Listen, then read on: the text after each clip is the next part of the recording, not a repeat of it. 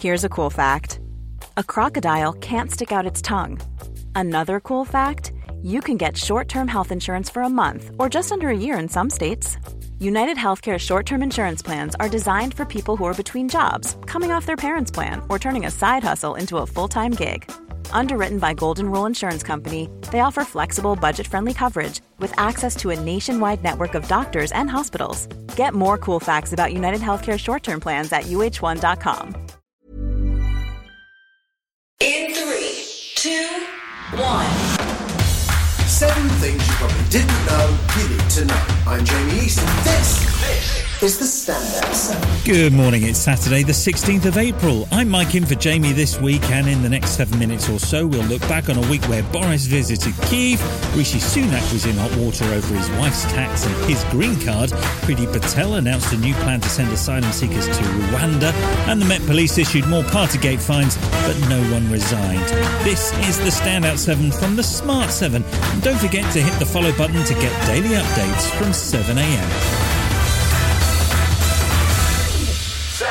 The war on Ukraine reached its 50th day this week, with Boris visiting Kyiv on Saturday to meet with President Zelensky. How are you? You know how... See how you doing? You're looking good. Oh, it's an absolute pleasure to see you. The pair went on a stroll around the relatively deserted streets, and Boris was presented with 2 cockerel jugs by a well-wisher. The cockerel has become a symbol of Ukrainian resistance after a photo of a bombed-out kitchen went viral where only the ornament was left standing. Boris, though, probably hasn't seen the meme. Is it for wine or for water? For two cockerels. Boris brought another £100 million in military aid for Ukraine, including more anti-tank missiles and the Starstreak air defence system. He praised the resilience and courage of the Ukrainian people. The Ukrainians have shown the courage of a lion, but you, Volodymyr, have given the roar of that lion. I thank you for what you've been able to do. I think your leadership has been extraordinary. It was a dramatic week for the Ukrainian military, who managed to strike the Russian flagship Moskva with their Neptune missiles in the Black Sea. That started a fire and ultimately sank the ship, which had been used to launch cruise missiles against civilian targets. Former Ukrainian President Petro Poroshenko, who has been fighting with the Ukrainian army, says it's a significant day in the war. This is, I think, the first step for the future deliberation of Crimea. By this missile attack, we saved the lives of many civilian Ukrainians. Ukraine's current president, Volodymyr Zelensky, spoke to the BBC's Clive Myrie, and he's again called for Germany and Hungary to stop blocking efforts to ban Russian oil and gas sales. We don't understand how you can make money out of blood. And we need to talk together with these countries on how it's possible for there to be different attitudes to this issue. The oil embargo within the European Union. Surprise! The Met Police dropped 30 more Partygate fines on Tuesday, this time for the awkward office event that was Boris's birthday party. That meant Boris, wife Carrie and Chancellor Rishi Sunak were all issued with fixed penalty notices for breaking lockdown rules. This is the man who made the rules, announced the rules and broke the rules, becoming the first serving Prime Minister to have been found to have broken the law, but he showed no intention of stepping down. Let me say immediately that I've paid the fine, and I once again offer a full apology. There was a brief gathering in the Cabinet Room shortly after 2 p.m, lasting for less than 10 minutes. In all frankness, at that time, it did not occur to me that this might have been a breach of the rules. Chancellor Rishi Sunak also offered an apology, but like Boris, he hasn't resigned. Labour leader Sir Keir Starmer says that's just not good enough, especially when so many people around the country made so many sacrifices during the pandemic. They've dishonoured all of that sacrifice. This is the first time in the history of our country that a Prime Minister has been found to be in breach of the law. Britain deserves better. They have to go.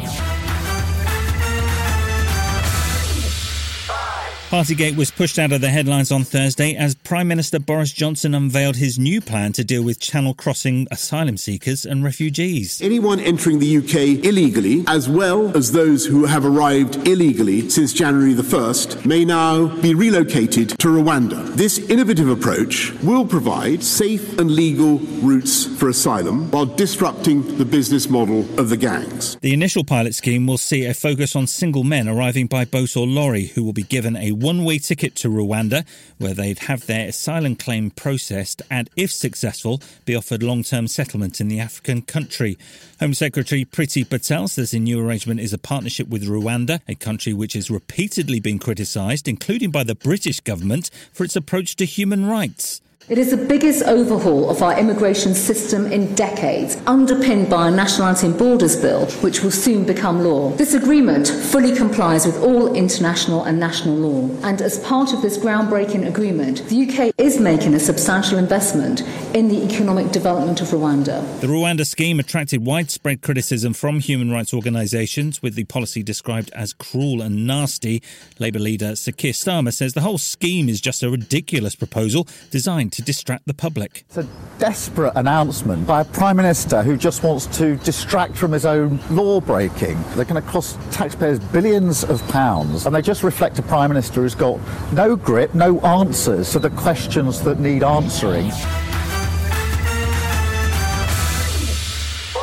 Ali Habi Ali was found guilty on Monday of murdering Conservative MP Sir David Amess and of preparing acts of terrorism.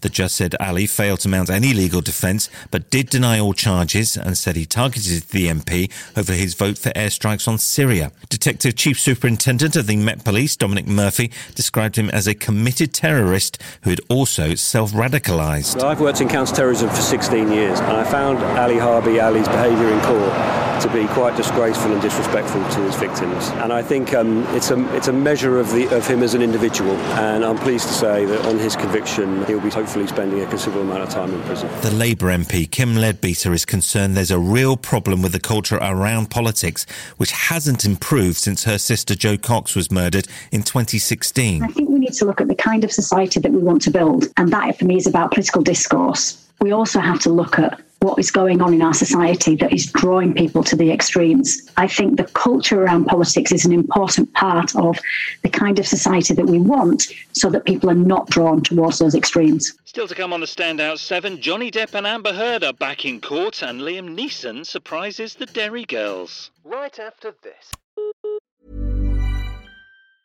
Hey, it's Danny Pellegrino from Everything Iconic. Ready to upgrade your style game without blowing your budget? Check out Quince. They've got all the good stuff, shirts and polos, activewear, and fine leather goods, all at 50 to 80% less than other high-end brands. And the best part? They're all about safe, ethical, and responsible manufacturing. Get that luxury vibe without the luxury price tag. Hit up quince.com/upgrade for free shipping and 365-day returns on your next order. That's quince.com/upgrade.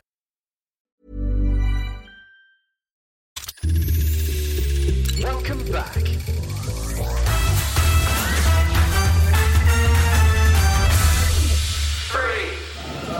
Subway commuters in New York were shocked during Tuesday morning's rush hour when an attacker detonated a smoke bomb and opened fire at Brooklyn's 36th Street station at 8:30 a.m.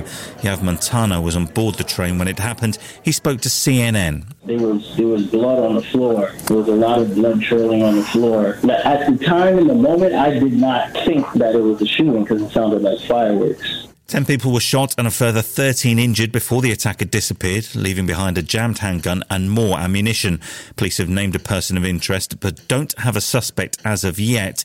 New York Mayor Eric Adams says it's still too early to say if it was a terror attack. This is terror. Someone attempted to terrorize our system. They brought in what appears to be some form of smoke device. They discharged a weapon. And so I don't want to be premature in identifying if this was or was not. Johnny Depp and Amber Heard are back in court again. This time, Johnny is suing Amber for an opinion piece she wrote for the Washington Post in which she claimed to be a victim of domestic abuse. He's looking for $50 million in damages. She is countersuing for $100 million. It's all taking place in Virginia and is being streamed live, with star witnesses expected to include James Franco, Elon Musk and Paul Bettany. Amber's lawyer, Ben Rottenborn, says it is not going to be pretty. Mr. Depp's team is going to try to turn this case into a soap opera. Why? I'm not really sure, because the evidence isn't pretty for Mr. Depp. Derry Girls is back for a third and final season on Channel 4. If you've not seen it yet, you are missing out. It's set in Northern Ireland during the Troubles, in Derry or Londonderry, depending on which side you're on. And it stars Nicola Coughlan, who is now also the star of Bridgerton, along with Tommy Tiernan, and for one episode only, international superstar Liam Neeson. Yep, the Strabane man and Hollywood legend turned up as a police officer in the opening episode, and the troublesome schoolgirls are in, well, some trouble. We were just trying to... Brigham. We would like to speak to a solicitor, please. All in good time. For the tape, the inspector is refusing us the right of legal representation. There is no tape. You're trying to stitch us up, aren't you? Why would I do that? Because we're Fenians. That is a very serious allegation, girls. Are you denying that your organisation is prejudiced, Inspector? For the tape, the inspector is refusing to answer. There is no tape. This has been the Standout 7, the best of the week from the Smart 7. We'll be back tomorrow, 7 a.m. with the Sunday 7. Have a great rest of your weekend. Written, produced and published by Daft Dog.